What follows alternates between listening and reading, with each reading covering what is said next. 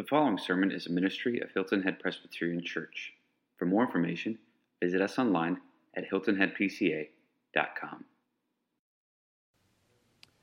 The passage of Scripture that we are looking at this morning comes from the Gospel of Luke, chapter 6.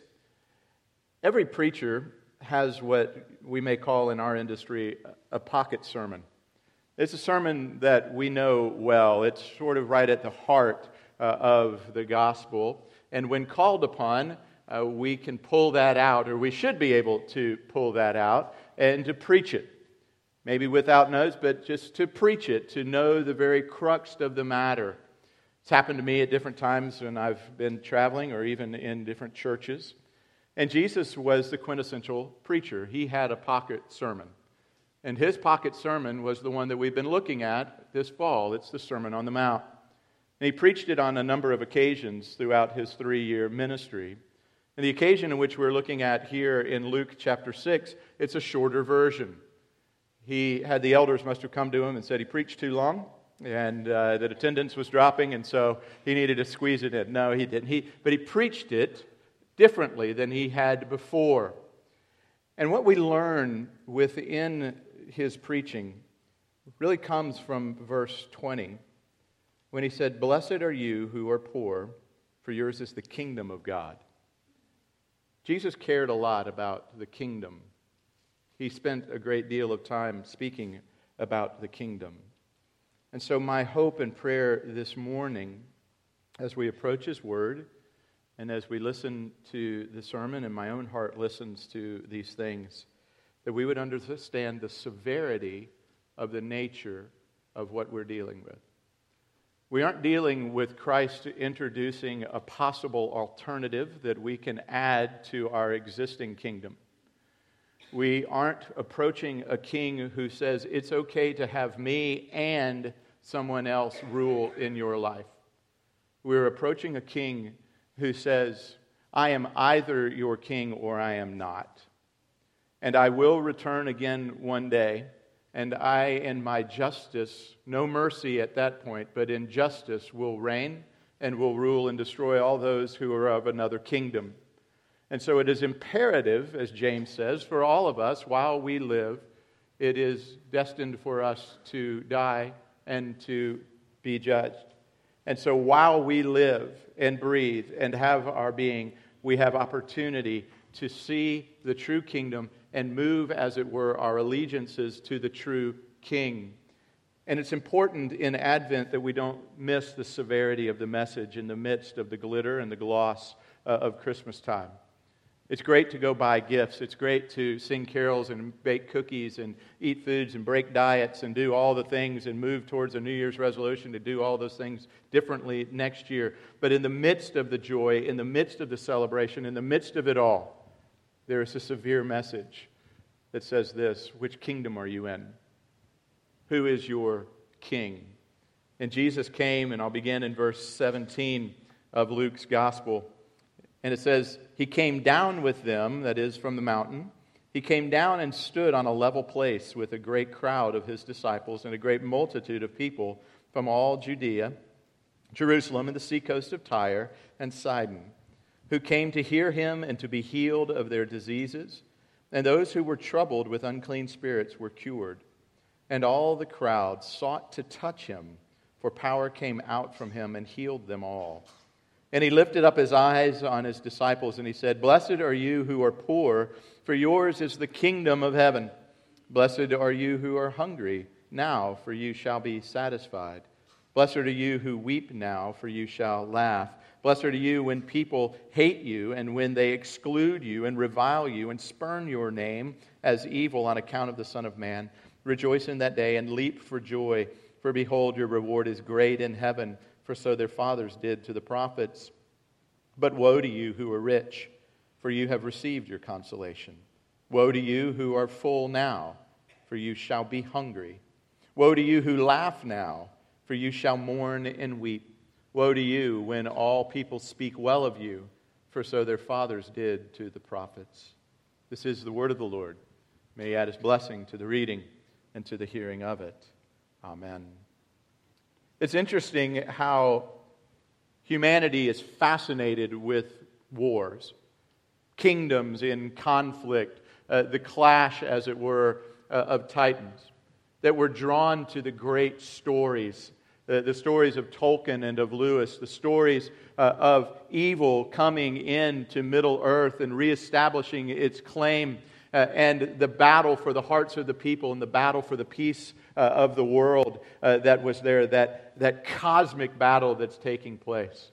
Lewis taking the same story, a little different in the Chronicles of Narnia, but that picture of how winter and evil had set in on Narnia, and how there was the need of a redeemer, the need of the true king, Aslan, to enter back in, and through his rule in the kingdom, that there was going to be life given again, that winter would fade away, and that eternal spring would spring forth in the presence of the true king. That you read the novels and you watch the shows of Game of Thrones or the History Channel, of all of the movements of kingdoms around the world. Why is that? Well, I think part of it is because we have been born into a world at conflict. We have been born into both a human world, the physical world that is at conflict, but we are also born into a cosmic reality that is at conflict. That we recognize that there is a battle of kingdoms taking place. The Scriptures are filled with that. That there's the battle of good versus evil, of Christ's kingdom versus the kingdom of this present evil age. And it's as if the plates of the earth, as they bang into one another, and there's that seismic shift that reverberates across its surface, that is reverberating within our souls. We know something's not right. We can see it every single day as you read the news, as you watch life going on around you. And so it's important for us in this Advent season that our King has come to understand His kingdom, what it looks like, what it's about. And so the first thing that we're going to do is answer this question. Why is kingdom theology important at all? Why is it important for you to have a theology of the kingdom of heaven? This isn't going to be a full discourse on kingdom theology. We don't have time to do that. It would take a great deal of time. But it's important to understand Christ's kingdom and His understanding of the kingdom. The word kingdom appears 157 times in the New Testament. 124 of those are in the Gospels themselves. So 124 of the 157 mentions of kingdom happen within the Gospels, the story of Jesus' public ministry. And within those Gospels, mainly Matthew, Mark, and Luke, not John so much, kingdom of God is mentioned 53 times. And in Matthew's Gospel, 32 times it says kingdom of heaven. Jesus, when He appeared on the scene, said, "The kingdom of heaven is at hand." Christ cared about the kingdom. He was all about kingdom ministry. George Ladd wrote this, and he said, "Repent, for the kingdom of heaven is at hand." This theme of the coming of the kingdom of God was central to Christ's mission. His teaching was designed to show men how they might enter the kingdom of God. His mighty works were intended to prove the kingdom of God had come to them in power. His parables illustrated to His disciples the truth about the kingdom of God. And when He taught His followers to pray, at the heart of their petition were the words, "Thy kingdom come, Thy will be done on earth as it is in heaven." On the eve of His death, He assured His disciples that He would yet share with them the happiness and fellowship of the kingdom. And He promised that He would appear again on the earth in glory to bring the blessedness of the kingdom to those for whom it was prepared.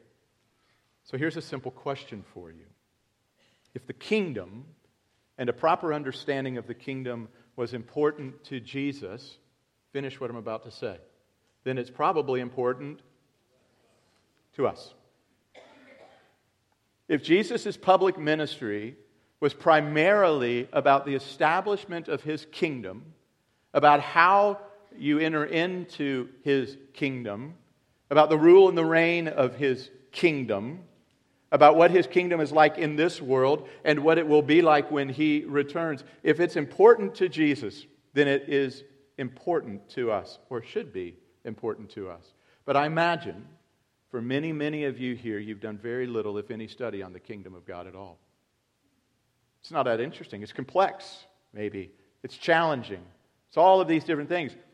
But I would encourage you, do a study and look at kingdom.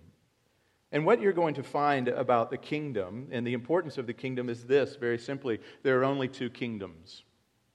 There aren't more than two kingdoms. Paul says in Colossians 3, verse 1, "For he, that is Christ, rescued us from the dominion, the kingdom of darkness, and he brought us into the kingdom of the Son he loves." That Christ brought us, God the Father, brought us out of the dominion, the kingdom of darkness, and brought us into the kingdom of the Son whom he loves. So what that tells us is this. Here's a great biblical theological truth that you need to know. There's no Switzerland in the Bible. You are not neutral. You cannot stand outside of the fray and say, I'm not going to choose an allegiance today. If you say, I will not choose an allegiance, you have already chosen an allegiance.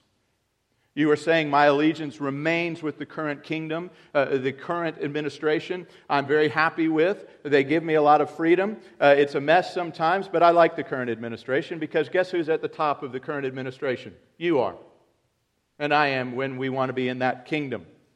We like to rule. We want to be in charge. And Jesus is saying, no, there's only two kingdoms. Either you're in my kingdom or you're not. And then what we need to understand about these kingdoms is that these kingdoms currently reside simultaneously. That there is the already, as it were, and the not yet. That Christ came and He established His kingdom. That the kingdom of heaven, the kingdom of God, has been established within the world. And we who are followers of Jesus Christ are part of that kingdom. We are naturalized, as it were, into His kingdom. But yet, the kingdom of darkness still remains. Romans says this, the night is far spent and the day is at hand. Live as in the light. What he's saying is this, the light is beginning to shine. The kingdom has been established. You're citizens of that, but it's like the morning light that comes. When you're out and the dawn begins to break, there's still darkness and light simultaneously within the world. And it's the same way spiritually. That he says, but we are to live as if we're in the kingdom of light, that we're drawn to the light. We're not deceived by the darkness to back into it, to be drawn back and sucked back into it.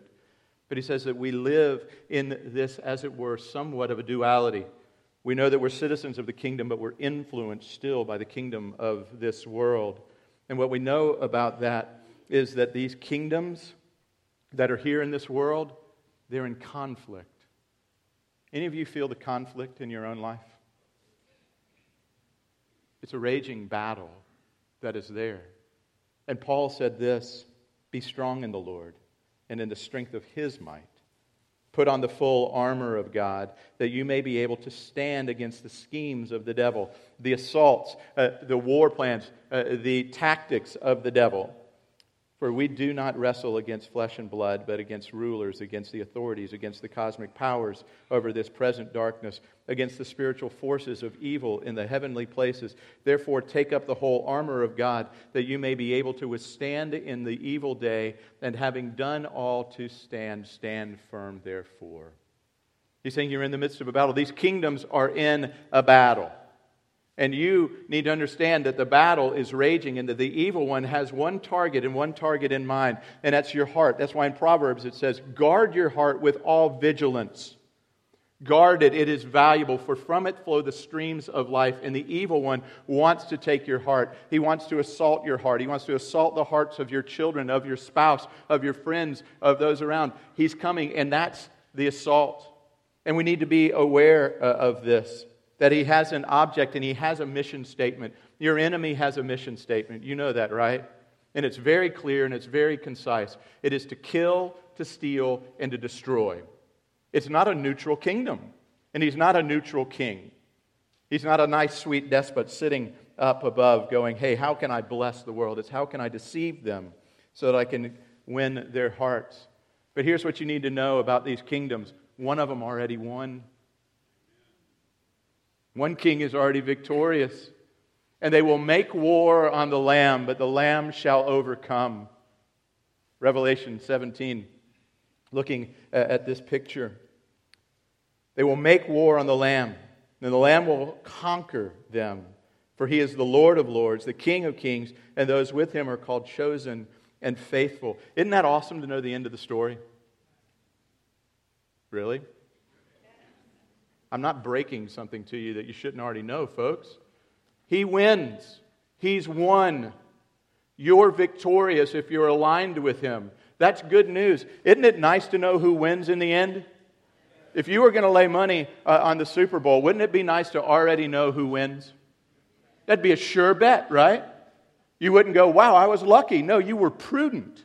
It was a good investment strategy to know who wins and put all your money on it. It is not faith decision only. It is a prudent, wise decision to align yourself with the King who's already won. Who would want to align themselves with the loser? You know, Bill, I know that the outcome of the Super Bowl is going to be that the Panthers miraculously get into the playoffs, and then they make a run all the way, and they're going to win. And I know that, and I'm convinced of that, and I've seen the score because I've looked through the portals of time, and I see that they win, but I'm laying all my money on some other team. The loser. Well, that's not a prudent or wise. That's actually quite stupid. We know the end of the story, folks. Jesus says, don't be a fool. And yes, children, don't say stupid. Mom and Dad, you can explain why I said it. How about this? Don't be foolish. Jesus says, don't be the fool. Only a fool places his life in allegiance with a king who's already lost. So here's what you need to know, or ask this question. Where does your citizenship lie today? Where does your allegiance lie today? Because, folks, you're not promised tomorrow. If anything that I'm learning and continue to learn in my life and in my profession is that this week a good friend, David Lively, went in simply to have a simple procedure to fix a little something on a defibrillator in his chest. And now he's battling stomach cancer and an infection that could possibly take his life at MUSC. It's important today to know who your king is. Don't face God and go, shoot, meant to do that. Sorry, can you give me a little more time, a little dispensation more? No, he can't and he won't. There's only two kingdoms, and they're at war. And you need to know which kingdom you're in. So you say now, okay, I'm a part of the kingdom of heaven. I want to be a part of the kingdom of heaven. So now let's look for a moment at a picture of what kingdom life looks like. And it's best to understand it in contrast to the current kingdom that's here, the kingdom of darkness. You see, there's a pattern, there are values, there's a culture that's in, and Jesus presents it in the Sermon on the Mount. He says this, when he says, woe to you who are rich, in verse 24, he's saying, wealth and prosperity are a value of the current kingdom and the current administration of this world. Woe to you who are full now. Deep satisfaction in this life, having everything that you want in this life, that's a value of this kingdom that's here now. Woe to you who laugh now. And you're going, Bill, shouldn't we laugh? That's not the right word. The translation of the word is mock or sneer. Those of you in this life who have a condescending attitude to those who are around you because they're below you, that you know that you're part of this kingdom. Those are the values of this kingdom. Woe to you who, when people speak well of you, that reputation is one of your values. You have to have people like you. You're an approval vacuum. You walk into a room and suck approval out of everybody that comes near you. He's saying those are the values of this kingdom. Strength, knowledge, power, wealth, prestige, self-determination, self-gratification. Saying that's the kingdom that is here in this world. But Jesus comes to present a different kingdom. You recognize that Jesus isn't presenting a tweak of the current administration. He's not entering into Congress a bill that will modify the current rule and reign. He is coming in as an absolute revolutionary who is coming in and establishing a new kingdom with an incredibly new value system, and the citizens of that kingdom are aligned upon it. And he says, here's what it looks like. It looks like poverty of spirit. It looks like meekness. It takes peacemaking to be a high priority. My kingdom is filled with people who aren't the top. When he says that wealth is a part of this kingdom in this world, he couldn't mean that there was no wealth, because you saw like Matthew the tax collector. Matthew the tax collector was an incredibly wealthy man. So he wasn't talking about human wealth per se. What he's saying was, are you poor in spirit? Do you recognize that you bring nothing to the table? Citizens of my kingdom recognize that they have no value other than what I give to them. That they don't add something to the kingdom per se. That we enter in, that the values of this kingdom are totally upside down, as theologians call it. It's the upside down kingdom. It inverts the kingdom of this world. Those who this world see as on the bottom, the kingdom of heaven sees as on top. That's important to understand, by the way. Because if your goal in life is to be seen on top of this culture, be very careful where you're found in the kingdom of heaven. You're aiming at the wrong things. See, this Christ kingdom and the values and the patterns of his kingdom, they also say something like this: thy will be done. You pray that prayer when we say the Lord's Prayer, right? Thy will be done on earth as it is in heaven. You ever thought about that? How his will is done in heaven? Is it done like it is here? Well, God, let me talk to a few more angels. Just want to get a little collaborative on here, see if we can get consensus on whether that's a good idea or not. Or, God, I'm busy right now. I'll get to your will later. I'm doing some other things over here, but I will. No, it's his will in heaven is done immediately, and it is done perfectly. And we're praying, thy will be done in my life here. Thomas Watson, the wonderful preacher and pastor, wrote these words, that when you pray that prayer, you're really praying two things. And by the way, this is again is using that word, the severity of what you're praying. Listen. Thy will be done. Jesus is telling you to pray two things. One, you are praying that you might be diligent, might do diligently all he commands. Most of you go, yeah, I got that. That we would do diligently all that he commands. But listen to the second one. That you also might submit patiently to all he inflicts. That you would be willing to do all that he demands diligently.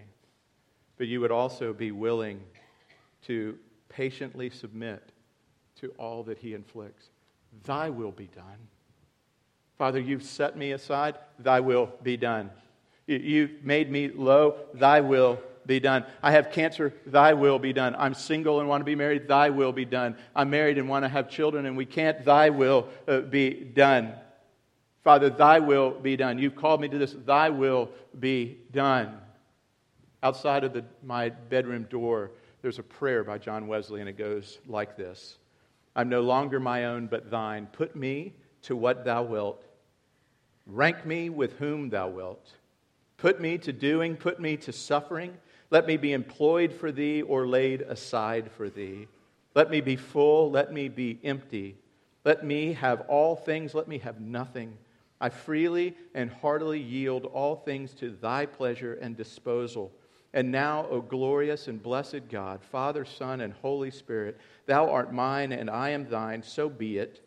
And the covenant which I have made on earth, let it be ratified in heaven. Amen. Outside my door of my bedroom, because I need to be reminded every single day of coming in and going out. Not my will be done, but thy will be done. And if that means putting me up or putting me low, of taking me out or using me however, whatever it is, God, I come. Those are the things, those are the values and the culture of this kingdom that he's introduced us into and brought us into. So, again, the question becomes, which kingdom are you a part of? The kingdom of the world, the kingdom of heaven?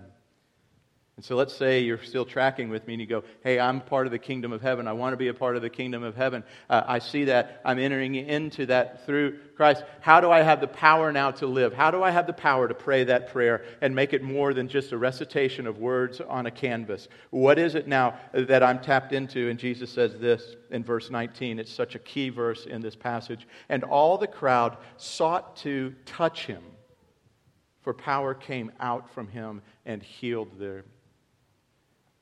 Everybody was around him and said, we need to touch him. We need to organically connect ourselves to him because that's where the power comes from. It's not one of these crazy cosmic pictures that Jesus is on a mountain and people are putting their hands out and there's zaps of lightning entering into their life.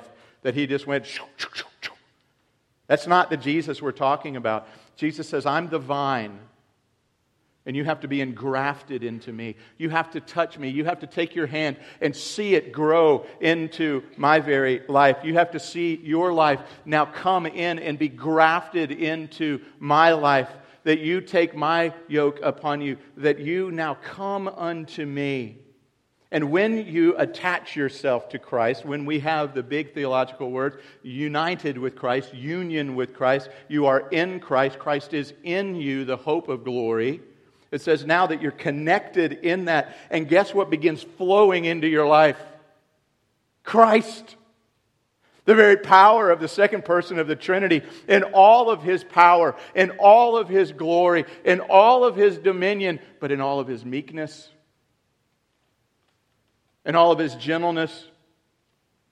And all of His ability to be long-suffering and to allow those men and women to spit upon Him and to beat Him and to curse Him and to deride Him. That power floods into your life.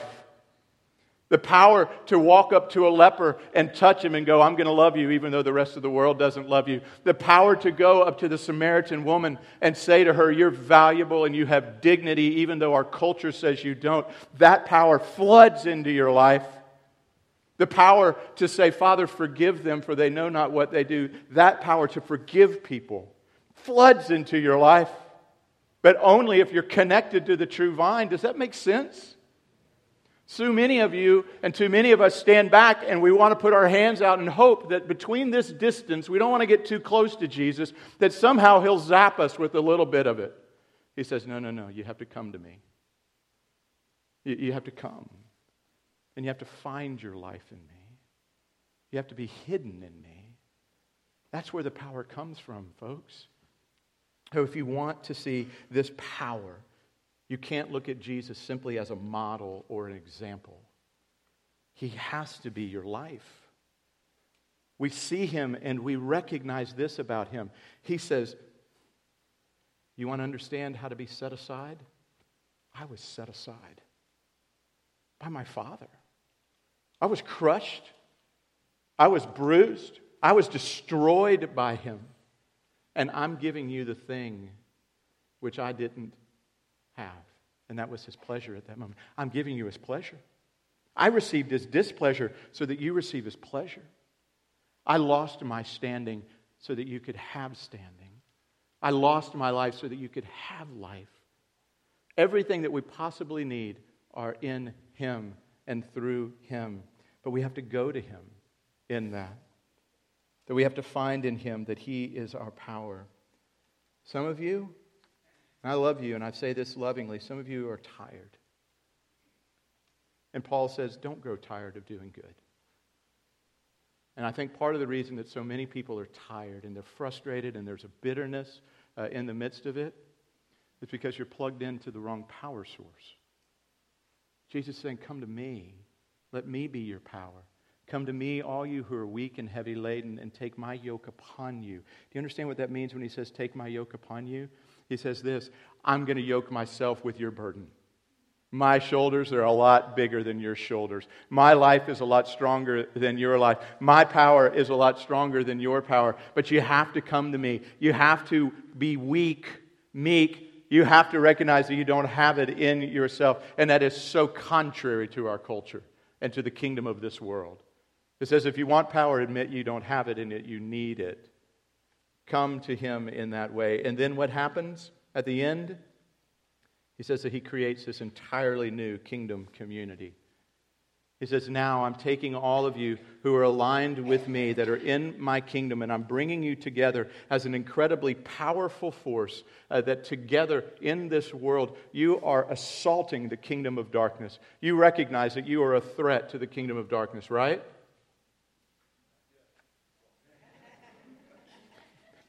I get tired on Sunday afternoons, guys. You're sitting. Come on, I'm standing. No. You realize you're a threat. to the king of this world. And you know what he wants to do with you? He wants to destroy you. And you know what? You can't make it through this life on your own. You need the community of believers around you. I spoke with somebody recently who said, hey, would you pray for my marriage? Nothing more than that. And I was glad that they asked me to pray for their marriage. But I wanted to go further. I said, hey, would you like to talk about whatever's going on? Maybe that would be helpful. No, I don't think it appropriate or prudent to speak of private matters. Well, good luck with that marriage. Because you can't do it on your own. You need other people in it with you. That's why when we are connected to the vine, guess who else we're connected to? One another. Look around for a moment. You're connected with these people. This group of knuckleheads that's right here in this place, you're connected one to another through Jesus Christ. And when He brings together all of these parts, which have their brokenness and all of their messiness and all of their bad decisions, He brings them together for His glory. He says this, I changed the world through you. I changed history and eternity through the church of Jesus Christ in the world. John Calvin said this, there's no salvation outside of the church. And what he meant by that was saying this, the church is of absolute essential nature for the kingdom of God to expand. Part of why we hired Chris Bowen is to establish another church in Bluffton. And after we've established that church, we want to establish another church in Hardyville. And after we've established that church, we'll find out where there's some more people who need to hear about Jesus, and we'll establish another church. And that's why I sit with Peter File all the time. And we talk about how can we spend all of God's generous money through His people so we can partner on college campuses to see people come to faith and establish kingdom there, and to see them around the world in Japan and in South America and in Africa and all over. Because we believe that the community of faith goes out, and just like in Jeremiah 29, it says this, thus says the Lord, the God of Israel, to all the exiles, build your houses, live in them, plant gardens, eat of their produce, take wives, do all of this, seek the welfare of the city where I've sent you into exile, pray to the Lord on its behalf, for in its welfare you will find your welfare. Thus says the Lord of hosts. He's saying, hey, for a while, I've got you here. And while you're here, represent the kingdom in power. Love your neighbors as yourself. Love those who are marginalized. Recognize that you represent the King of the universe in how we live. I see your Facebook posts, but it doesn't matter if I see them. The watching world sees social media. And it goes, oh, you're a follower of Jesus Christ in that kingdom? We represent Him. Every bit of our lives represents Him in this world. And sometimes here's what I need. I need you to come alongside me and go, Bill, you're out of line. Peter got out of line in Galatians when he practiced racism and saying, I'm not going to hang out with the Gentiles. And Pete and Paul loved him enough to say, hey, your life is out of line with the gospel. Folks, we live in community. I'm going to wrap up here. We live in this community because I need you. You need me, iron sharpening iron, to say, hey, these are the values of our King. This is the life. We need folks to come around the Dave Lively's and the widows and the orphans and to those who've lost loved ones and those who are facing difficulty and those who are caregivers. Some of you are caregivers and you're loving your loved ones well, but you need the body of Christ to come around you and say, don't lose heart. I'll lift up your arms. Don't lose heart. I'm praying for you. Don't lose heart. I know it's tough being a single mom. I'll bring you dinner tonight. Don't lose heart. That's what the kingdom life and community is all about. And we go out into this culture and people say, what in the world? And we pray and we evangelize and we share Christ in our lives. So here's the question for you today. Which kingdom are you in? And if you're not in the kingdom of heaven, if you're not aligned with Christ, are you willing today to switch your allegiance? Because it's very simple to do. To simply pray, God, today, Christ is my King. I accept Him and His completed work on my behalf. And I enter in through Him. Let's pray. Father, thank you for your goodness to us. Thank you that we have a King who reigns. Thank you we have a King unlike any other king and a kingdom unlike any other kingdom. And though it can be challenging at times, I pray that we would see and receive the power from you to live in this life that we would be able to do what you've called us to do, and that we would see many people come to faith to enter into this kingdom. Father, protect our hearts from the evil one and the assaults of our enemy. And when we see the enemy beating on one of our own, would we, instead of judge, draw near to them and pray for them and help them up and bind their wounds and lead them back to the true King to find life and hope in Him. Father, we give you praise today, and we sing these songs to you. For as the angels heralded years ago, glory to the newborn King. Amen. Let's stand and sing.